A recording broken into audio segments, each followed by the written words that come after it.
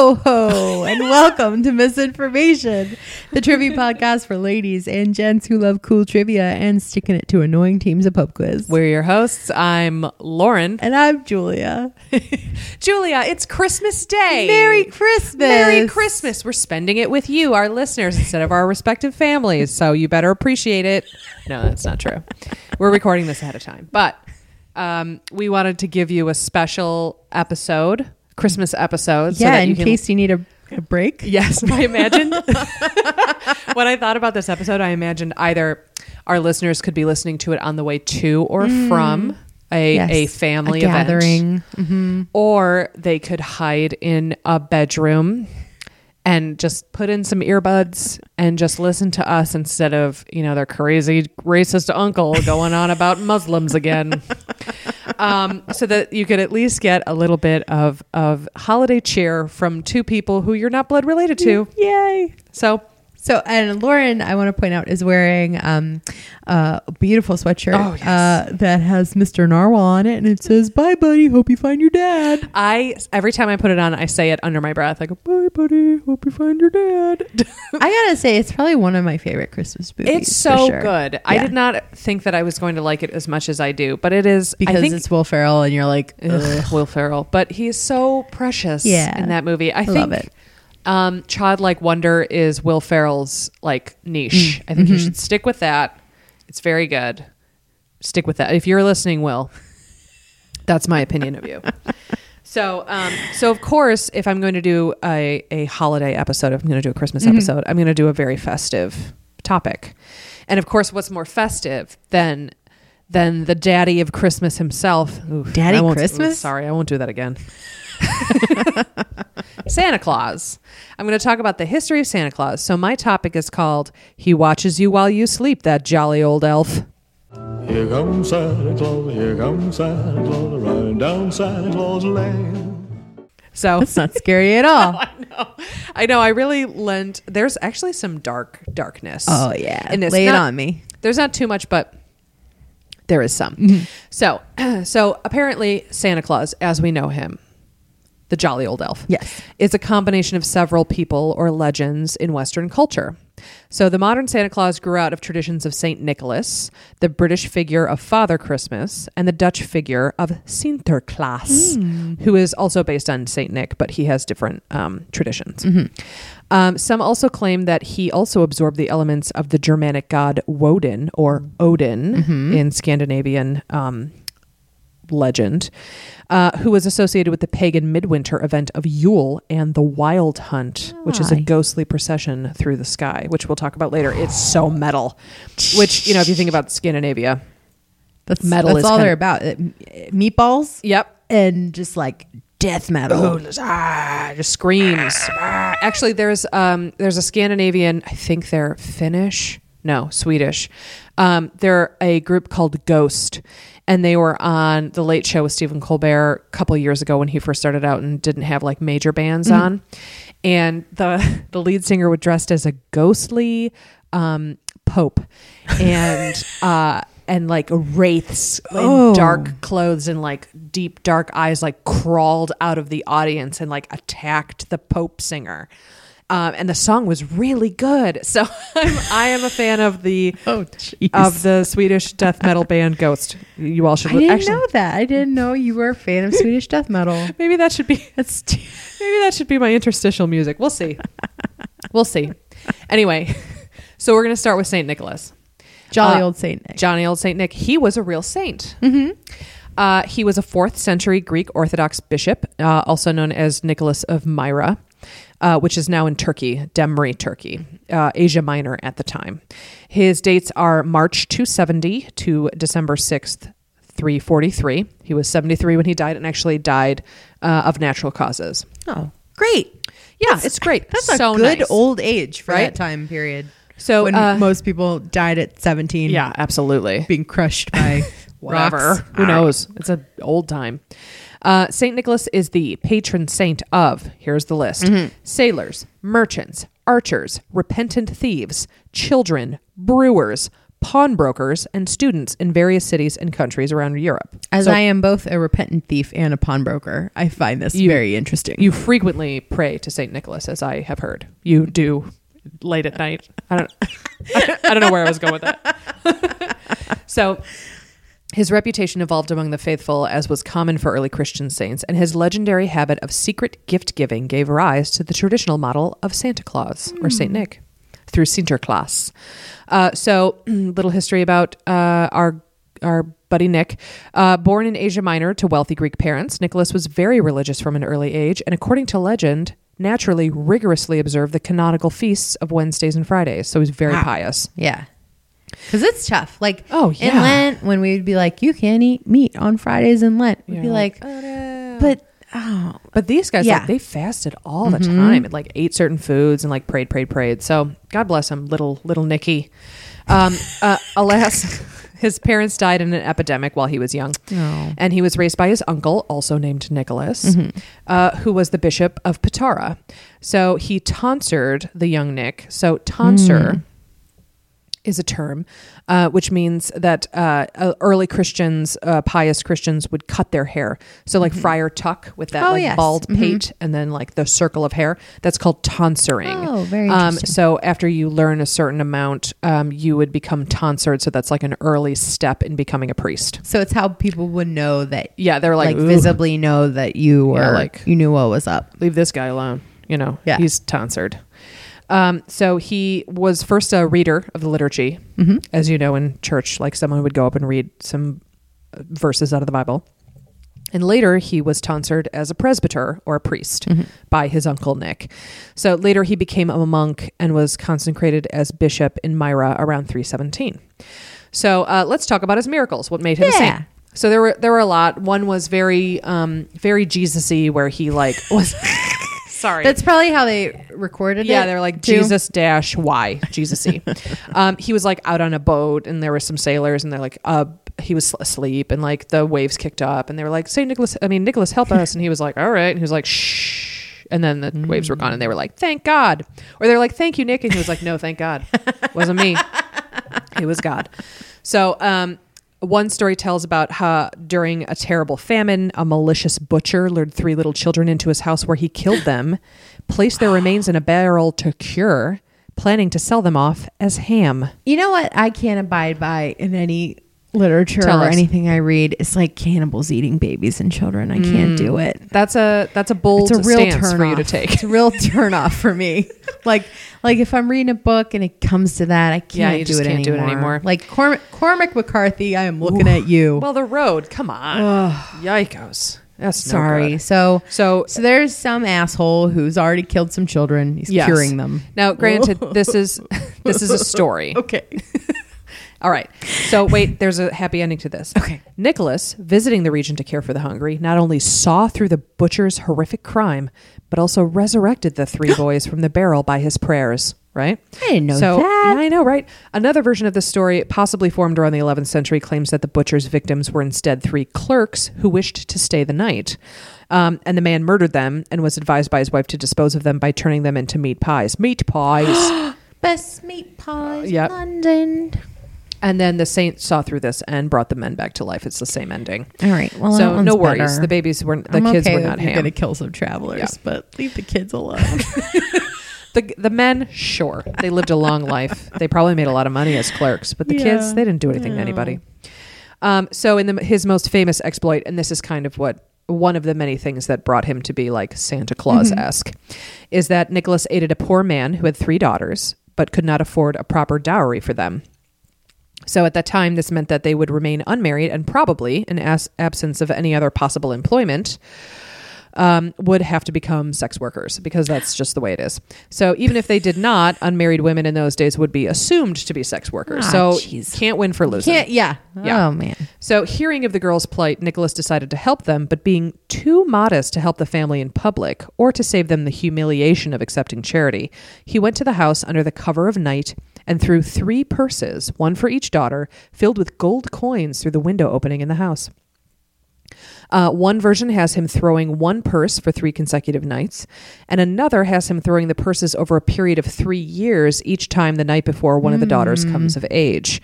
Invariably, the third time, the father lies in wait, trying to discover the identity of their benefactor.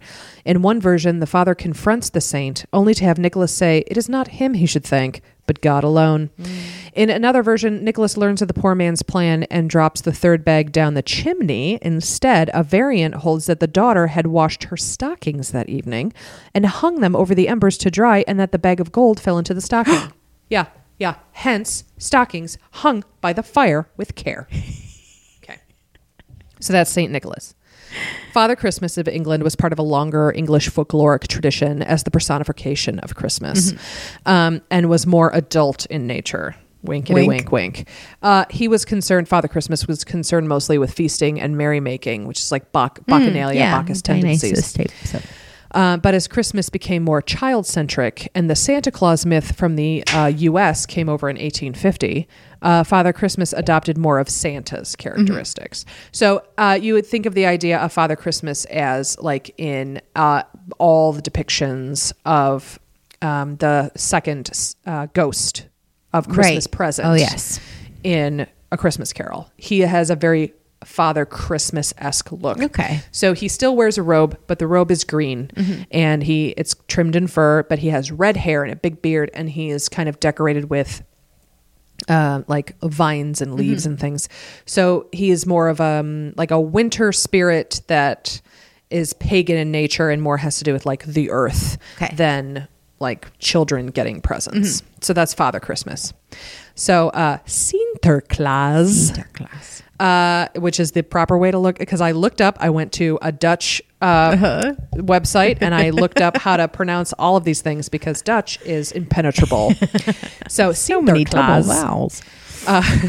He is depicted as an elderly, stately, and serious man with white hair and a long, full beard. He wears a long red cape or chasuble over traditional white bishop's alb and sometimes a red stola, which is like the stole, like the scarf. He dons a red mitre, big tall hat, and a ruby ring, and holds a gold-colored crozier, a long ceremonial shepherd's staff with a fancy curled top. Sound familiar? He sounds like a cross between a red pope and Santa Claus. The Red Pope. That's a character from Alice in Wonderland, right? Is it really? The Red Pope? Oh, no. Red Queen. Yeah. I'm sure the Red Pope's in there somewhere. He's in her court. Yeah. Red Pope. Red Pope. Not like young Pope. He traditionally rides a white horse. So Sinterklaas has a white horse. In the Netherlands, the horse is called a Marigo. And in Belgium, it is named Slecht Weer Wandag, which means bad weather today. I'm not kidding. Sinterklaas carries a big red book on which is written whether each child has been good or naughty in the past year. So that's where that comes from. Yeah. Sinterklaas is assisted by many mischievous helpers with black faces and colorful Moorish dress. These companions are called Zwarte Piet or Black Pete. Zwarte Piet first appeared in print as the nameless servant of St. Nicholas in Sint Nicolaas and Zijn Necht. St. Nicholas and his servant or apprentice, published in 1850 by Amsterdam schoolteacher Jan Schenkman. However, the tradition appears to date back to at least as far as the early 19th century, because there has been this ongoing, in Western culture, especially in Europe, this ongoing like personification of Christmas. Traditionally, Zwarte Piet's face is said to be black because he is a Moor from Spain, but today some prefer to say that his face is blackened with soot because he has to climb through chimneys to deliver gifts for Sinterklaas.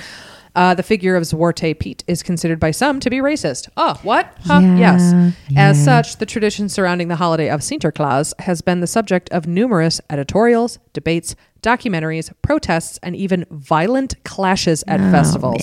Man, the Dutch. Many large cities and television channels now only display Zwarte Piet's character with some soot marks on the face rather than full black face. Okay. Yeah. Compromise. It's a compromise. It is so-called Roetwegpieten or Schoorsteenpieten, which are chimney Piets. Nevertheless, both Zwarte Piet and the holiday remain popular in the Netherlands. And in a 2013 survey, 92% of the Dutch public did not perceive Zwarte Piet as racist or associate him with slavery, and 91% were opposed to altering the character's appearance. Oh, boy. I mean, it's problematic, and it's one thing for tradition, but it's like, come on, guys. I mean, it's not like someone's like beating up your Right. grandpa. It's just let it go. You Yeah. know? Anyway, so in the Netherlands, St. Nicholas's Eve, December 5th, became the chief occasion for gift giving during the winter holiday season. As you know, St. Nicholas died on December 6th, Yes. and it is still St. Nicholas's Day. The evening is called Sinterklaasavond or Pakigvand, which is gifts evening or literally packages evening. Aren't I doing great? I can't believe you didn't study abroad in Amsterdam. I know, right? Oh, well, I would have stuck out like a sore thumb, but I had to write all of the pronunciations phonetically, as you know. So on the evening of December 5th, the main presents will somehow arrive, or a note will be found that explains where in-house the presents were hidden by Zwarte Piet, who left a burlap sack with them. Oh. Sometimes a neighbor will knock on the door, pretending to be Zwarte Piet, and leave the sack outside for the children to retrieve. This varies per family. When the presents arrive, the living room is decked out with them, much as on Christmas Day in English-speaking countries. And on December 6th, Sinterklaas departs without any ado, and all festivities are over. In the southern Netherlands and Belgium, most children have to wait until the morning of December 6th to receive their gifts, and Sinterklaas is seen as a festivity almost exclusively for children. No. Their shoes are filled with a poem or wish list for Sinterklaas and carrots, hay, or sugar cubes for the horse on the evening of the 5th. And in Belgium, often a bottle of beer for Zwarte Piet and a cup of coffee for Sinterklaas are placed next to them, which makes sense. Yeah. Because if you're Santa Claus, you're out all night, you need a cup of coffee. Yeah, exactly. You know? And So if you're climbing in and out of chimneys, you need some liquor to loosen you up. Oh yeah, hell yeah. I mean, what if Sinterklaas is like a little claustrophobic? Yeah. You know? He's like, well, I got to do it. So yeah, a little bit of booze would help. Also, in some areas, when it's time for children to give up their pacifier, they place it into his or her shoe, and it is replaced with chocolate the next morning. Nice. Isn't that nice? We used to do St. Nicholas night. We would put your really? shoe out by your bed or outside your door. And then on December 6th, there would be some candy in it. Are you serious? You did this like your family? Yeah. See, That was my first taste of a Cadbury bar. You see, Lauren, 6-year-old Julia put out her Adidas sneaker outside her bedroom door. Wow. And in the morning, there was a Cadbury Dairy Milk in it. Oh my God, those are And I delicious. thought, what is this? Where did it come from? what is this Can I delicious buy treat? more? And I feel like I would only get it on St. Nicholas night Wow. for several years before it was like widespread in Sure. the stores and stuff. But that's my That's memory. lovely. What a association lovely with it. memory. Yeah. It's funny. Your mother seems like the type who definitely likes to incorporate other like European traditions. She likes holiday stuff. Yeah. For sure. And didn't she like make a goose or something at Oh one point? man. Okay. So one year so my mom might be listening. Okay. She thought that it would be fun to do a Dickens Christmas. Sure. So that entailed planning to we had a goose. We roasted parsnips and turnips and rutabagas and all kinds of other root vegetables. Okay. We had figgy pudding. We had plum pudding. We made mince pies. Oh, wow. Okay, so my dad is the cook in the family. Sure. My mom is not. She Doesn't wanna knows. do it. She knows she's not the cook in the family. Sure. So when she told my dad of this plan, he said, "Well, you could do that, but I'm not going to do it. You can do it." So my mom and I had to cook a goose for like 8 hours in Oh her my kitchen. God. So she had to like special order it, and then we still had to like continue to pluck feathers out of it because like there was Ew. like it came to us and there's still like the very ends of the feathers were still like embedded in the skins. We had to pull all those out, and my mom likes well done meat. Okay, any kind, even if you're like, no, duck should be served medium. Yeah. Slightly pink. Like, yes, no. So she didn't want to eat. Like, she wanted literally wanted Goose her goose cooked. to be cooked. So we roasted that thing for like Oh, easily boy. like 6 hours. Okay, this goose was overdone. Okay, and there's goose grease everywhere. We're pulling like there's goose grease all over the kitchen. Oh my like gosh. we're like our skin was just like I mean my hands were very soft. Smooth. Yeah. But we like roasted the vegetables in the goose grease too. So my gosh. anyway, geese don't yield a lot of meat. Okay. And there were like 8 of us at Christmas Oh, dinner. man. So basically, like we each got like 3 small medallions of overcooked goose and a bunch of like parsnips that had been roasted in goose grease. Oh no. And then some like overly alcoholic figgy pudding.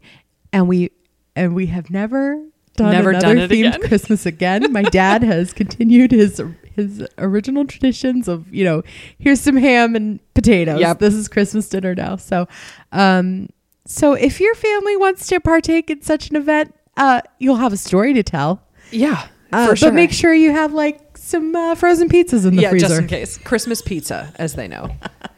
Oh man, yeah. I can't imagine how much work that would be. But you know what? God bless your mom for just at least trying it. Yeah. But yeah, they introduced me to Cadbury at St. Nicholas night, like Cadbury. many moons ago. I could eat it right now. I might go home and actually eat some. So the present is often creatively disguised by being packaged in a humorous, unusual, or personalized way. And this is called a surprise from the French. Surprise. I don't even know if that's what surprise is in French. Poems from Sinterklaas usually accompany gifts bearing a personal message for the receiver. It is usually a humorous poem, which often teases the recipient for well-known bad habits or other character deficiencies. Oh, crap. Cool. So make you feel bad about yourself. So in recent years, influenced by North American media and the Anglo-Saxon Christmas tradition, when the children reach the age where they get told the big secret of Sinterklaas, some people will shift to Christmas Eve or Christmas Day for the present giving. And older children in Dutch families where the children are too old to believe in Sinterklaas anymore also often celebrate Christmas with presents instead of Pakjesavond. And I just... Package day. Package day, exactly. So instead of such gifts being brought by Sinterklaas, family members ordinarily draw names for an event comparable to Secret Santa. Because of the popularity of his older cousin Sinterklaas, Santa Claus is, however, not commonly seen in the Netherlands and Belgium. So the purity of Sinterklaas is still there. Yes. So here comes like the dark shit. Ooh. So Woden, or Odin, a major god among the Germanic peoples, who was worshipped in Northern and Western Europe prior to Christianization. So he rides the white horse Sleipnir. Oh, he flies through the air as the leader of the wild hunt. I don't know why I'm doing this weird accent. I can't even tell if that's... Heidi. He is always accompanied by two black ravens, Hugin and Munin. Those helpers would listen, just like Zwarte Piet at the chimney, which was just a hole in the roof at the time, to tell Woden about the good and bad behavior of the mortals. Due to its speculative character, however, this older Germanic theory has little support among present-day scholars, but how metal is that? Although it continues to be popular in non-scholarly sources. At the same time, it seems clear that the St. Nicholas tradition contains a number of elements that are not ecclesiastical in origin. There's still some like pagan qualities. Yeah. So the Wild Hunt is a European folk myth. Now, The Wild Hunt. It's not necessarily Christmassy, but, well, you'll hear about it. Okay, so it involves a ghostly or supernatural group of huntsmen passing in wild pursuit. The hunters may either be elves or fairies or the dead, and the leader of the hunt is often a named figure associated with Woden, but may variously be a historical or legendary figure like Theodoric the Great, the Danish king Valdemar Atterdag, the Welsh... Did you say Voldemort? Wait, did I? No, Valdemar. Oh my God. Could you imagine? It's Valdemar, but very close. Yeah. So maybe J.K. Rowling had Joe Rowling had something to do with that. The Welsh psychopomp Gwyn ap Neve, which is, I didn't know what a psychopomp was. I don't know what a psychopomp is. So a psychopomp is essentially a like an angel of death. Oh. So they're a spirit that takes the dead over to the underworld. Yeah. Yeah. Oh, wow. So that's good trivia right there. Psychopomp is a European term for a spirit that takes your dead soul to the other world. Biblical figures such as Herod, Cain, Gabriel, or the devil, or an identified lost soul or spirit, either male or female. So the Wild Hunt is like a basic term for like a crazy supernatural like hunt, like a fox hunt that mortals see. Okay. So seeing the wild hunt was thought to presage some catastrophe such as war or plague, or at best the death of the one who witnessed it. So people encountering the hunt might also be abducted to the underworld or the fairy kingdom. And in some instances, it was also believed that the people's spirits could be pulled away during their sleep to join the cavalcade. This is very mythological. It's very mythological. Very Hades. Yes. It's there's a lot of like Persephone getting taken to the underworld when you mention this. Yeah. So that's the wild hunt. All right, I'm going to bring us back up. Okay. Bring it home. Bringing it home. So this image of the merry white-haired guy with a red suit trimmed in white fur with black boots and a belt became popular in the United States and Canada in the 19th century due to the significant influence of the 1823 poem A Visit from St. Nicholas. Quick interjection. No, please. The Strong National Museum of Play in Rochester, New York, I've heard of it. One of only 4 handwritten manuscripts of this poem in Clement Seymour's hand. Are you kidding No. me? Are I'm you not kidding kidding me? No. I need to see it. Do Yeah. you have it I have in the it. archives? Well, not with me. Well, no, of course not. At That the would be- museum. That would be unethical It is if you at brought the it up. museum, yes. Okay. It's much smaller than you would expect. Oh, really? It's, probably like, I don't know, like 8 inches by like 5 inches or Oh, something. okay. And it's 3 pages. Interesting. And it's one of only 4 known copies. of That's it, blown my mind. handwritten. Well, yeah, I mean, like conservation of paper. Like they didn't, if you're Yeah. not super wealthy, you couldn't really get a lot of paper at a Sure. time. That's so interesting. Yeah, it's really cool. So yes. Sorry. No, please. Clement Clark Morse. Do not apologize. So also of caricaturist and political cartoonist Thomas Nast, who also put him at the North Pole. Oh, No, please. interjection. At the Strong National Museum of Play in Rochester, New York, we also have Thomas Nast's painting, Jolly Old St. Nick, and it is currently on display. Oh, is that the one with him? Like he's like toast. Like he's Yep. got his little like. Yeah, he's got his belly and his. Yeah, I remember seeing that. You guys put that out every Christmas, Yep. right? Yes. Mhm. The I do manuscript goes out maybe like every 3 years, just because of yeah. conservation reasons. But the painting goes out usually every. I didn't every know December. that was a real painting. I thought that was just like a decorative object. It just goes to show how much I know. It is not true that it was Coca-Cola that gave him the outfit for advertising. Yeah. A lot of people think that because he was red and white, it was supposed to like reflect Coca-Cola's colors. But in fact, it was Thomas Nast who put him in the red and white. So I didn't know this, but L. Frank Baum wrote a story called The Life and Adventures of Santa Claus. It is a 1902 children's book. That further popularized Santa Claus in the culture as well. So much of do you guys have it? Interjection. I was going to say. Proceed. Much of Santa Claus's mythos was not set in stone at the time, so you could play with it, and it allowed Baum to give his Niklaus, or Nessil's little one, I don't know what that means, a wide variety of immortal support. Oh, okay, so that was like his name. He had a home in the Laughing Valley of Ho-Ha-Ho. Ho-ha-ho. And he had 10 reindeer. Aww. They could not fly, but they leapt in enormous flight-like bounds. Okay. Claus's immortality was earned, much like his title, Santa. And it was decided by a vote of those naturally immortal. And this work also established Claus's motives. He had Claus. He had a happy childhood among immortals. When Ack, master woodsman of the world, exposes him to the misery and poverty of children in the outside world, Santa strives to find a way to bring joy into the lives of all children, and eventually invents toys as a principal means. He invented toys in the story. This fits for the 19th century. I know. I really want to read this now. Santa later appears in The Road to Oz as an honored guest at Ozma's birthday party, stated to be famous and beloved enough for everyone to bow even before it is announced he is the most mighty and loyal friend of children, His Supreme Highness, Santa Claus. Yeah, I never read beyond the original. Yeah, me neither. Book from Baum. And I don't know why I didn't, because they were so like lovely and lyrical and kind of like a nice, sweet fantasy, which had like a little bit of darkness, but not too much. Sure. Yeah, we should do that. You know what? Book club, Misinformation book club, where we're gonna the entirety of L. Frank Baum's catalog.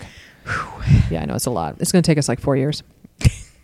So, because you have to finish Harry Potter first. I know. I do. That's true. I really do. So, TV producer Jonathan Meath, who is a TV producer and also portrays Santa. He's a professional Santa. Okay. In 2011, he said, "Santa is really the only cultural icon we have whose male does not carry a gun and is all about peace, joy, giving, and caring for other people. That's part of the magic for me, especially in a culture where we've become so commercialized and hooked into manufactured icons. Santa is much more organic, integral, connected to the past, and therefore connected to the future." That's sweet. So here's a little tidbit of info about Jonathan Meath. He produced Where in the World is Carmen Sandiego? And his daughter is Amelia Randall-Meath, who is the lead singer of Sylvan Esso. Oh, how Isn't that weird? That's fun. He sings Continue. tenor and is a big Red Sox fan.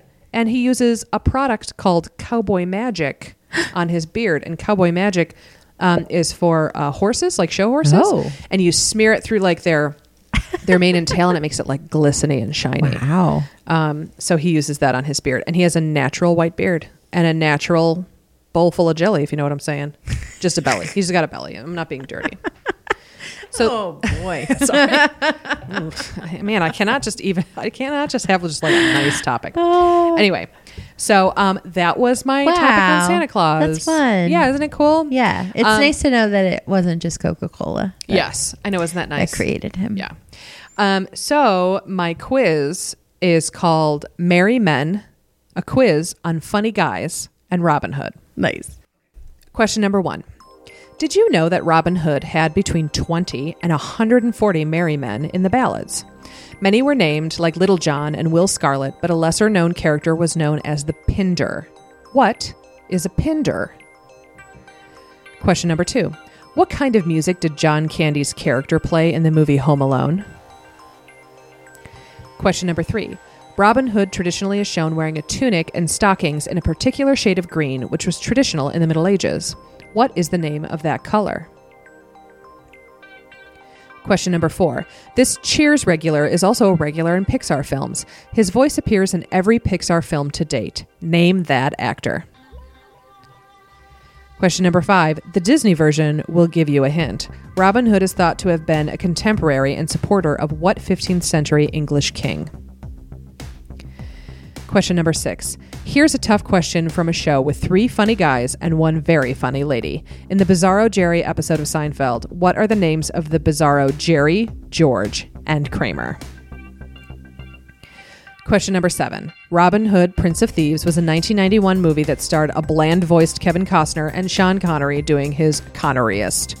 What was the name of the incongruous song that Bryan Adams sang for the film, which made it to number 1 for 14 consecutive weeks on the Billboard charts? Question number 8. Comic legend Robin Williams dropped out of acting college to pursue his dreams of stand-up. What famous theater school did he go to? Question number 9. What dashing Australian-born actor became a superstar after his turn in the titular 1938 movie, The Adventures of Robin Hood? And finally, question number 10. Robin Hood Men in Tights was a parody of the Robin Hood story, as well as several previous films, including Prince of Thieves. What legendary comic wrote, produced, and directed it? All right, we'll give you a minute to think about it, and we'll be back with answers.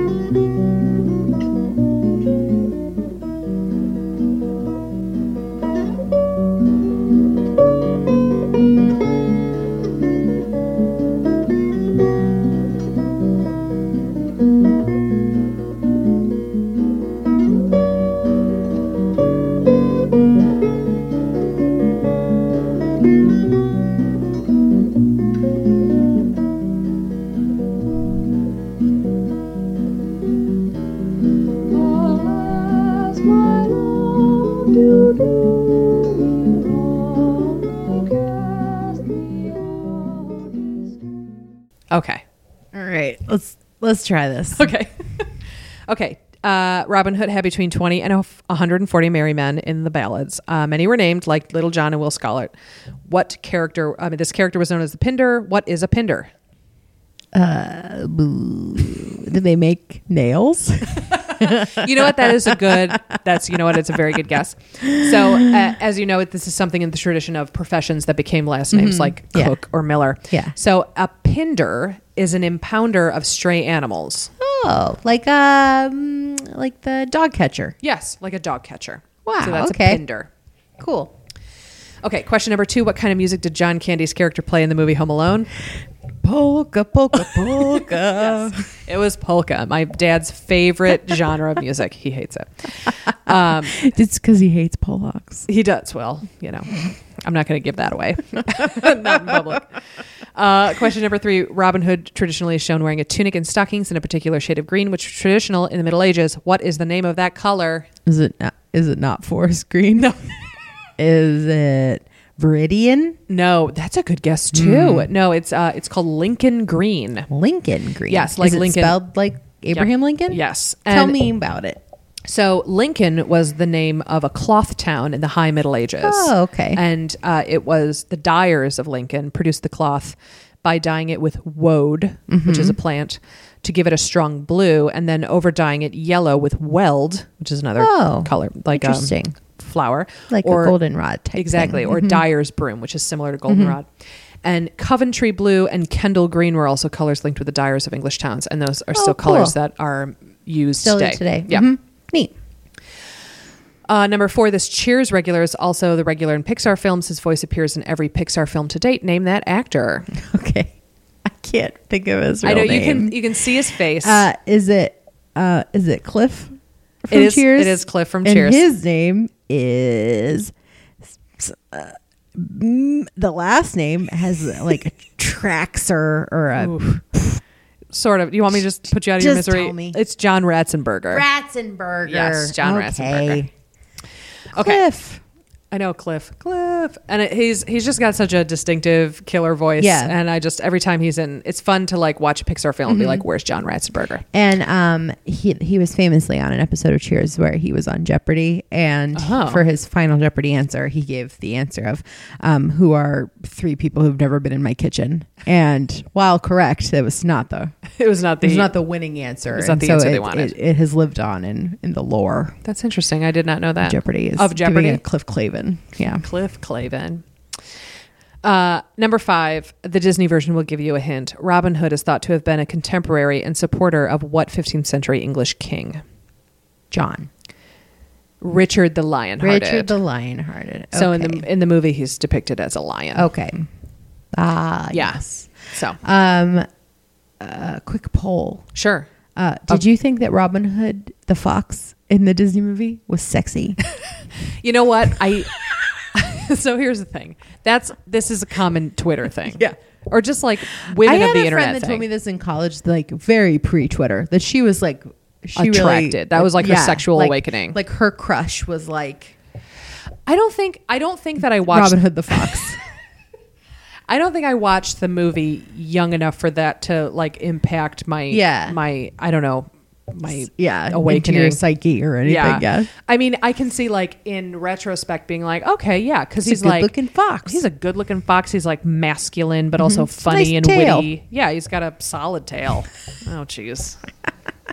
It's kind of grossing me out. But I'm certainly not going to judge people who say, because I can see that. It's funny. Yeah, it's funny and it's cute. It's just there's funny nothing that wrong like with it. when people say it, because you're like, oh, I know other people that have said that. Yeah. That's funny. Yeah. It's just, I think it's like You're a not alone. cultural thing. Yeah. I wonder what those people who worked on that movie thought.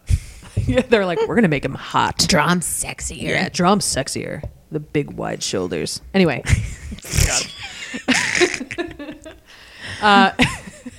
Disney's sick. Question number 6. Here's a tough question from a show with 3 funny guys and 1 very funny lady. In the Bizarro Jerry episode of Seinfeld, what are the respective names of the Bizarro Jerry, George, and Kramer?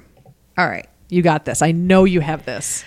I got to pull it deep from the depths. Yeah. I know that Bizarro George was Gene. Yes. Bizarro Kramer was Feldman. Yes. And was Bizarro Jerry Kevin? Yes. All you right. got it. Okay. Great. So it was Kevin, Gene, and Feldman, and Yeah. they were the exact opposite of Yeah. Jerry, George, and Kramer, and that's a great episode. Yeah. Everyone should watch Bizarro Jerry.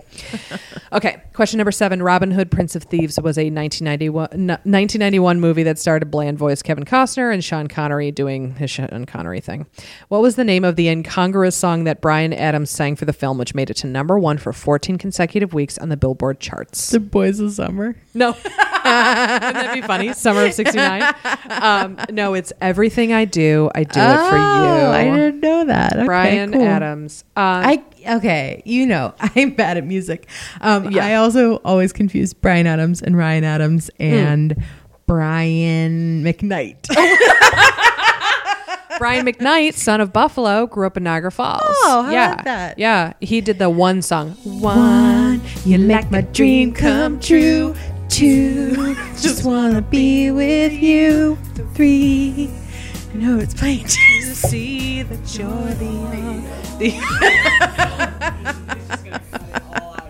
Anyway, so Prince of Thieves is a perfectly fine movie. It is a 1991 movie with Kevin Costner, who is actually, I'm going to make the argument, was a terrible actor, and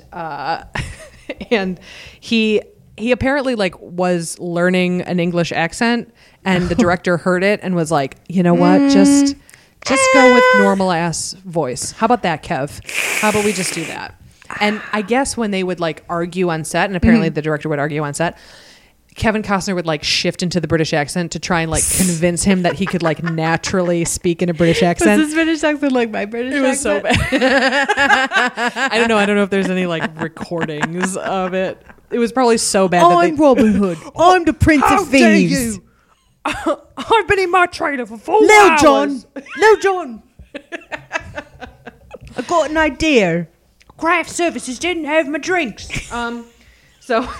So yeah, everything I do it for you. Bryan Adams. Adams. Okay. Adams. I can sing every friggin' word of that song. If it comes on the radio, my brain shifts into a different section, and then it just comes out of my mouth. I can't even stop. Okay, number 8. Comic legend Robin Williams dropped out of acting college to pursue his dreams of stand-up. What famous theater school did he go to? NYU? No, he went to Juilliard. Oh, yeah. Why do I think of that as just singing? Well, it is a arts school, Okay. so it's theater, music. Lady Gaga went to Juilliard. Okay. So it's very high, super academic. If you went to Juilliard, you are the best of the best. Nice. So it is interesting to know. I mean, Robin Williams was an intellectual and had the fastest brain I have ever seen. So it makes sense that he would have gotten into Juilliard and done very well. Yeah. So there's that. Question number 9. What dashing Australian-born actor became a superstar after his turn in the titular 1938 movie, The Adventures of Robin Hood? Errol Flynn? It was Errol Flynn. I didn't know a lot about Errol Flynn, but apparently the expression "in like Flynn" is from him because he was a womanizer and a huge perv who had a mansion that had peepholes and two-way mirrors everywhere, so he could watch his female visitors. I feel like Helen Peterson did a really good article on him when she did her classic Scandals of Classic Hollywood series on the Hairpin. I'll have to look that up because I really like Anne Helen Peterson. She's a good writer. She's great. Okay, yeah, I'll look that up. Okay, and finally, question number 10. Robin Hood Men in Tights was a parody of the Robin Hood story, as well as several previous films, including Prince of Thieves. What legendary comic wrote, produced, and directed it? I don't know. Okay, it was Mel Brooks. Oh, that's what I was going to say. Oh, yeah, well, you should have said it. Ow. It's just you and me. We're in your dining room. No one's going to boo you. You're fine. So that was my topic on Santa Claus and my quiz on Merry Men and Merry Men. That's really fun. Yeah, that's not fun. I have a gift, a little token of a gift. I have a gift for you. So why don't we share this on air? Okay, great. I like that. Okay, I have mine next to me, so you can go and get it. Mine's not wrapped. Mine is in this box that you have to give back to me because it's part of a decoration. Okay. All right, I'm so glad. All right, so do you want yours first? Okay. Okay, here we go. Okay. All right, but since I don't have mine wrapped, you got to close your eyes. Okay. Okay, here we go. All right, I'm reaching across the table. All right, now open them. I got you stones. So I got you lepidolite. Ooh. And then I got you something that I thought you would like. So pretty. Isn't it pretty? And that's called ruby fuchsite. Ooh. So it's fuchsite with real ruby in it. Yeah. So those pink flecks are ruby. So beautiful. Oh yeah. And I figured, you know what? You could start your My mineral rock collection. Oh, I'm gonna cry. Aww. That's so sweet. Because you mentioned that, and I was like, I took a note. I was like, lepidolite. That's her favorite. it's so I got you a pretty. palm stone, which is nice and big. That's great. I can also use it as my fidget spinner. Oh yeah, you can use it as your fidget spinner. While I'm podcasting. Okay, great. Okay. Oh man, I'm Here so you go. excited. Okay, this is in a beautiful red box, and it's decorative, so it does not have any name on the tab. And it's called Persistent Sisters Trading Cards Bonafide Sheroes. So it's like a trading cards of like famous ladies? Yes. Oh my gosh. So there's a company called Persistent Sisters, and I found them.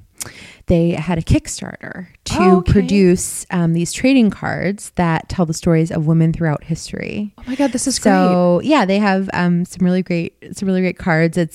It's a library of accomplished women spanning the fields of science, exploration, writing, mathematics, art, and more. Oh my God. And so the lady who created these was inspired because like her son's playing Magic the Gathering and like trading baseball cards with his friends and stuff, but like there wasn't anything for like her daughter to do. So she thought it would be really cool to put together these like these great women of history. Like. God. These are great. There's like Alice Paul and Florence Nightingale and Gwendolyn Brooks, and they're all beautifully illustrated, and they're like great bright colors.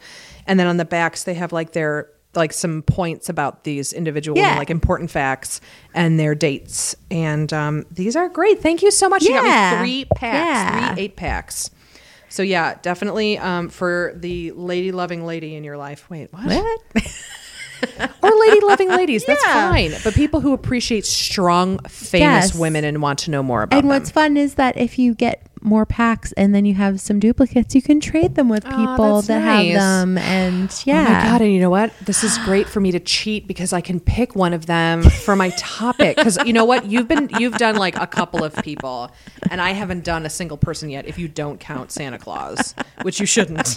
Because he's not a real person. Sorry, everyone. Great. Thank you so much. You're this welcome. is great. Thank you. Thank you. So Yay. appropriate for our podcast and much more like intellectual than my stones. Love them. Thank you so much. I got those from, it's called Gem City Mining on Etsy, and they sell gems. And I'm sure they mean something in like the crystal, like it has good vibrations.